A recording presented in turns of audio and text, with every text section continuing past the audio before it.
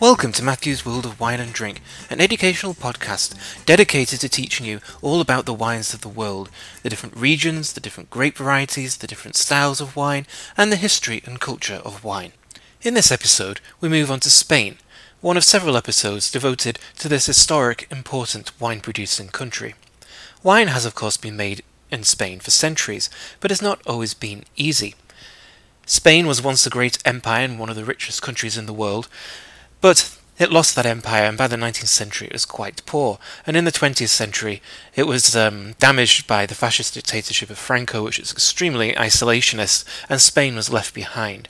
Since the 1970s, though, Spain has been pulled into the modern world by democracy and joining the EU, and wine has reflected those changes in Spain. Once very traditional and kind of insular looking and very old fashioned, now Spain produces modern international wines of very good quality and low price. And there's this pull between the old and new which dominates the Spanish wine industry, with some producers still very traditional, others very modern, and then others in between. And as we go through the different regions of Spain, we'll look at exactly what I mean by that. So the geography of Spain can be divided into three distinct areas. To the north and northwest of Spain, the climate is maritime, heavily influenced by the Atlantic Ocean, so it's wet. To the east and south of Spain, the climate is Mediterranean, it's on the Mediterranean Sea, and here the climate is much warmer, and the summers are dry, whereas the winters will receive the rain. So that's the Spanish coast of Catalonia, going down to Valencia, to Alicante, and then across to Malaga and Cadiz. Inland, the climate is continental, and this is a vast plateau called the Meseta, which rises from the coast onto the high plateau, and in the centre of that plateau is of course Madrid, which is the highest capital city in Europe. And here the climate is going to be hot and very dry, and grape growing here can be sometimes a little too easy. For example, in the vast plains of La Mancha, it's very easy to get the grapes ripe and the wines are going to be quite simple. Where the wines get higher quality is at higher altitude in mountain ranges, which cool the environment down, for example Ribera del Duero. But we'll look at that in future episodes. Today we're going to focus on northern Spain, particularly the historic region of Rioja. And wine has been made here for centuries, and it's historically been one of the most important wine regions in Spain, and still is today. And its importance comes because it's on the Camino de Santiago de Compostela. And this is a pilgrimage which stretches from France. There are four traditionally different starting points in France. It goes through Rioja and northern Spain, ending up in Santiago de Compostela, where the bones of St. James the Apostle are supposedly buried in the cathedral there. Obviously that's not true, but that's what the pilgrims believed. And they would stop off in Rioja and top up with their wine. And the wine had a very good reputation. They would not just drink the wine there, but they would also put the wine in boda bags, which are leather bags, and carry them on their pilgrimage and drink from them. And Rioja producers very cleverly stamped the word Rioja onto these leather bags. It's one of the first forms of branding. And so Rioja's reputation spread throughout Spain and also in southwest France, where the pilgrims would start and also end their journey. The big changing point in Rioja was in the 1840s to the 1860s, when Bordeaux was first hit by powdery mildew and then by phylloxera. And so Bordeaux producers and growers were faced with a dilemma: stay in Bordeaux and hope that the issue would be resolved, or leave Bordeaux. And a lot of them did, went to South America, but also to Rioja, which is a lot nearer, because Rioja had a reputation for making good wine. What they found there was actually a wine industry which was very simple, and so Bordeaux producers introduced a lot of techniques which saw standards rise. For instance, they would look at the vineyard and plant the right grape variety there. They would say one vineyard was better than another and actually look at the differences, and they would use oak as well. So in France they would use French oak, but they didn't have the money to do that in Rioja, so they used American oak, which is much cheaper, and that's still the traditional oak that is used in Rioja.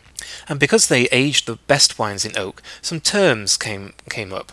And so wines which were good enough to be aged in oak were called crianza, because crianza means aged. So the higher quality grapes, higher quality wine, and then the oak adding some structure to the wine. After that, they realised that some wines actually aged very gracefully and for a longer period of time, and these wines began to be called reserva, so wines good enough to be set to one side, to be reserved. And then eventually they realised that some years were better than others, exceptional years, and wines made in those exceptional years were called Gran Reserva, so these were the great reserve wines. and still today they should only be made in the very best years. So these are now formal designations in Rioja and elsewhere in Spain. Crianza refers in Rioja to a wine that's been aged for 12 months in oak and 12 months in the bottle. In the rest of Spain, it's actually 6 months in oak and 12 months in the bottle. Reserva is 12 months in oak and 2 years in the bottle, so 3 years before release. And Gran Reserva is 2 years in oak and 3 years in the bottle, so 5 years before release. It's important to recognise that these are different styles of wine and not strictly different levels of quality. Crianza will have fresh primary fruit aromas as well as some mature aromas. Reserva a little less fresh but still some primary fruit aromas but more mature oaky aromas. And then Gran Reserva is going to be all about the tertiary aromas. So it really depends on what kind of style you want to drink, not necessarily just the quality. Since Spain joined the EU, there's been a lot of transformations in the wine making, becoming much more modern. And there's that pull between the old and the new that I was talking about before. Here it's the traditional versus the modern. So the tradition is to use American oak to allow some oxidation and to age for a very long period of time. The more modern practice is to use French oak, to use new oak, and maybe not to age as long, to produce a more international style of wine.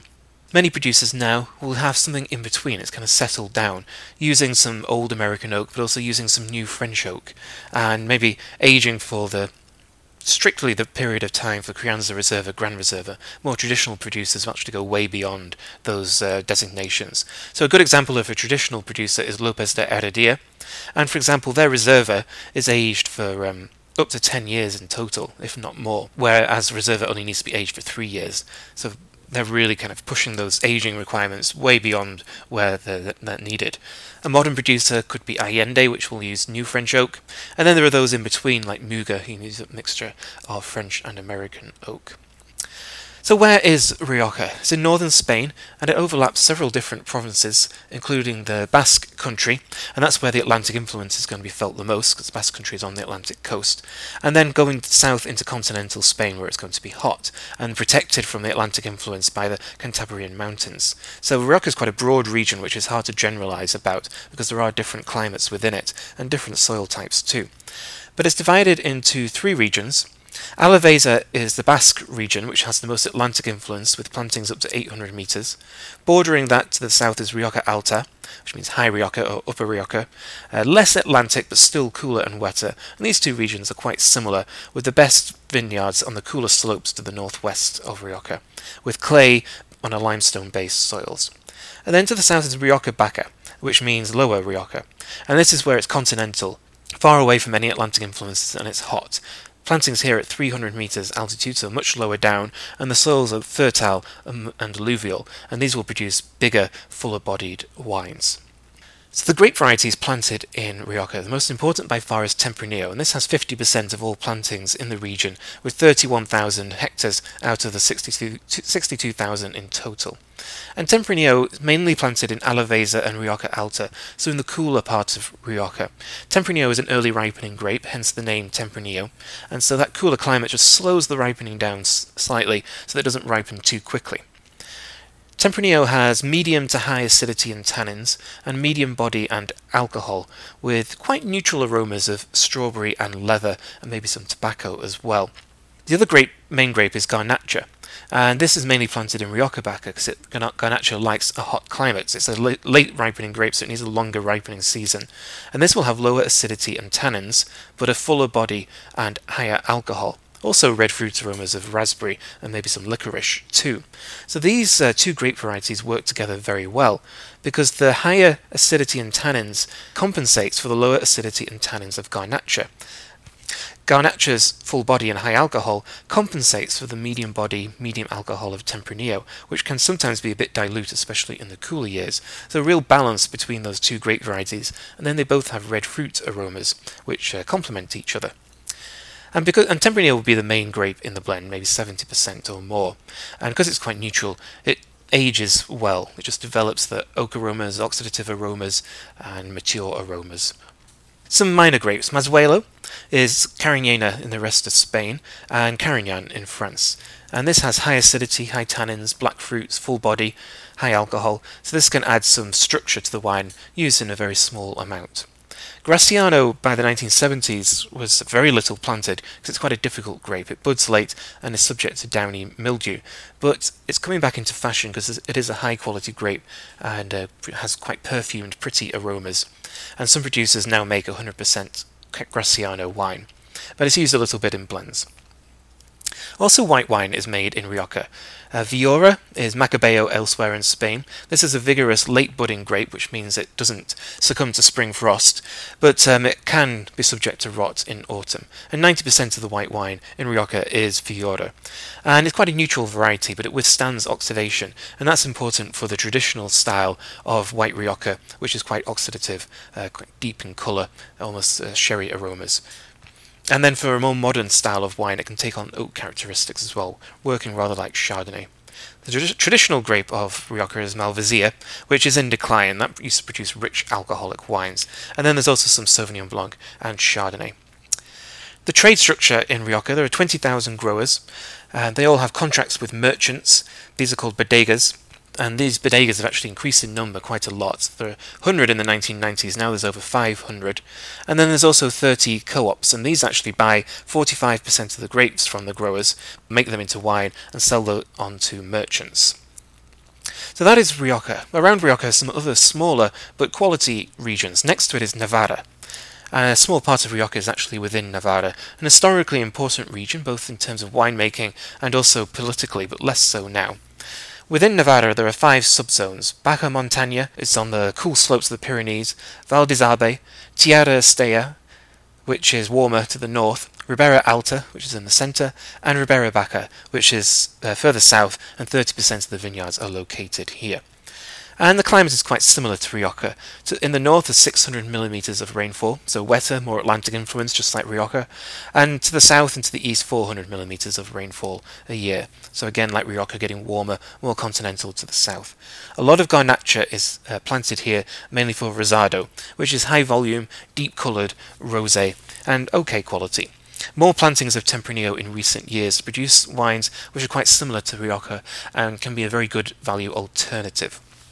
Further to the east is Somontano, which literally means under the mountain, and the mountain range that refers to as the Pyrenees, and the vines are planted on the foothills of that mountain range. This is a relatively new DO, and high quality, one to look out for. Rainfall is during the winter, so there are lots of rivers and streams, and it's quite green, even in the summer when it's hot, so water supply is not an issue in Somontano. The traditional grape is Moristel, and this is a black grape which oxidizes easily, and it's best in blends where it adds body and colour. And modern producers have introduced other grape varieties such as Tempranillo, Cabernet Sauvignon, Merlot, and Pinot Noir, and those will be the base for Somontano. And also white wine, which is quite crisp and fresh, from Macabeo, Chardonnay, and also Gewürztraminer, surprisingly enough. To the south are 2 regions right next to each other which have a purely continental climate. So we've been discussing regions which have a mixture of maritime and continental, but Catalayud and Cariñena are purely continental. These are hot, dry regions. So Catalayud is really arid, indigenous varieties only. 66% of plantings are Garnacha, and these are big red wines. Tempranillo is also planted here as well, and this is a region where quality is definitely rising, and another one to look out for. Cariñena is a town which gives its name to the Cariñena grape, remembering that it's the same as Carignan, but ironically enough there is no Cariñena planted here. Cariñena across Spain doesn't have that higher reputation until we get to Priorat, which has changed people's perception of that grape. Garnacha and Tempranillo are the 2 main grapes here, with also Cabernet Sauvignon. And in the 1980s, these were really big alcoholic wines, but they've been tamed with better winemaking techniques, so they're a bit fresher and a bit less in your face. And white varieties account for 20% of plantings in Cariñena: Macabeo, Garnacha Blanca, and also Parellada. And in Cariñena, 75% of the production is by co-ops, which gives you an idea that quality has not always been that high, but it is definitely improving. And that's a story we'll find across Spain, the quality of wine consistently getting better. So that's northern Spain, the historic region of Rioja, and then those not too far from it, Navarra, Somontano, Catalayud and Cariñena, where quality is getting better and better. So thank you for listening. This is Matthew, and this has been Matthew's World of Wine and Drink.